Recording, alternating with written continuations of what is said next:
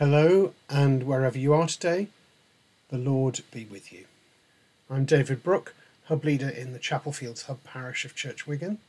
It's Monday the 11th of May, and our passage today is Acts chapter 15, verses 22 to 41. Then the apostles and the elders, with the consent of the whole church, decided to choose men from among their members and to send them to Antioch with Paul and Barnabas. They sent Judas, called Barsabbas, and Silas, leaders among the brothers, with the following letter. The brothers, both the apostles and the elders, to the believers of Gentile origin in Antioch and Syria and Cilicia, greetings. Since we have heard that certain persons who've gone out from us, though with no instructions from us, have said things to disturb you and have unsettled your minds, we've decided unanimously to choose representatives and send them to you, along with our beloved Barnabas and Saul, who have risked their lives for the sake of our Lord Jesus Christ. We have therefore sent Judas and Silas, who themselves will tell you the same things by word of mouth. For it has seemed good to the Holy Spirit and to us to impose on you no further burden than these essentials: that you abstain from what has been sacrificed to idols, and from blood, and from what is strangled, and from fornication. If you keep yourselves from these, you will do well. Farewell. So they were sent off and went down to Antioch. When they gathered the congregation together, they delivered the letter. And when its members read it, they rejoiced at the exhortation. Judas and Silas, who were themselves prophets, said much to encourage and strengthen the believers. And after they had been there for some time, they were sent off in peace by the believers to those who had sent them. But Paul and Barnabas remained in Antioch, and there, with many others, they taught and proclaimed the word of the Lord. After some days, Paul said to Barnabas, "Come, let us return and visit the believers in every city where we proclaimed the word of the Lord, and see how they are doing."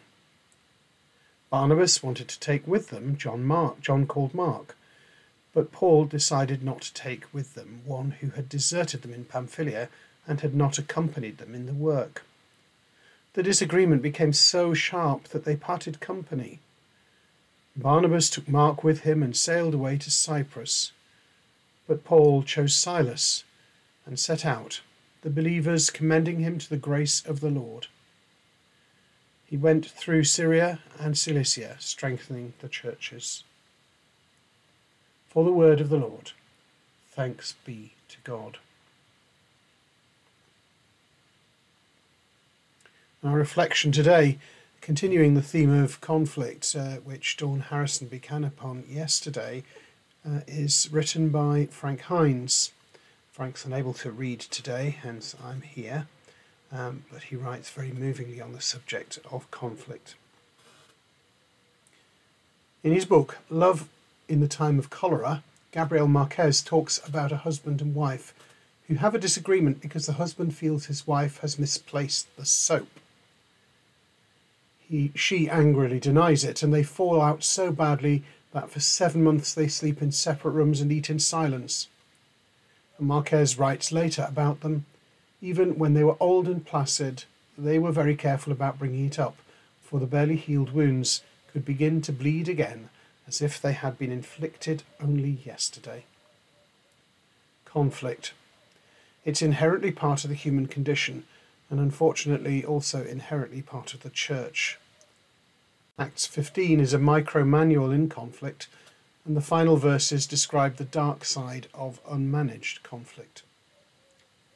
Paul and Barnabas are heading back out on their missionary journey, with this great seismic letter of acceptance of Gentile Christians in their pockets.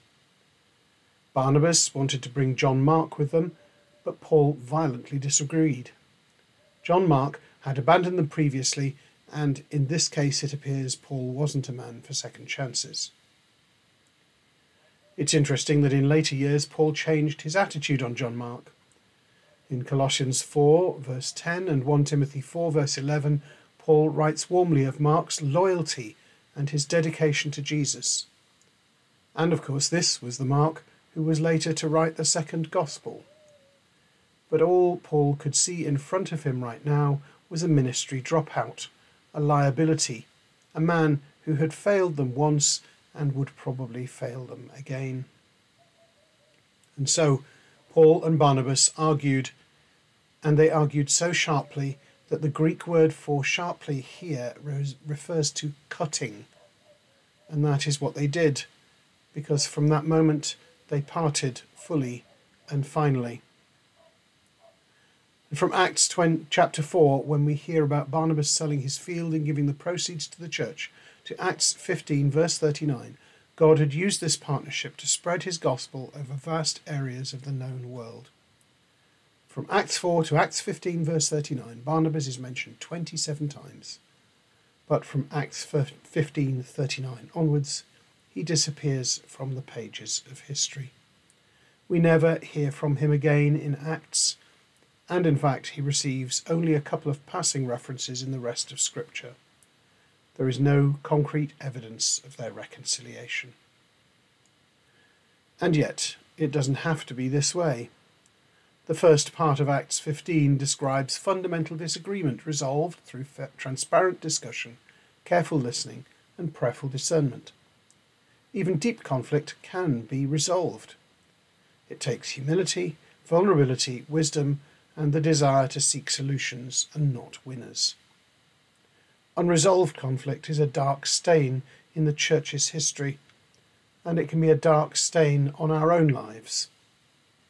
Where are the areas of conflict in your life? Please don't leave it unattended or unresolved. It never really goes away. The barely healed wounds could begin to bleed again. So what is the Spirit saying to you today? And what are you going to do about it?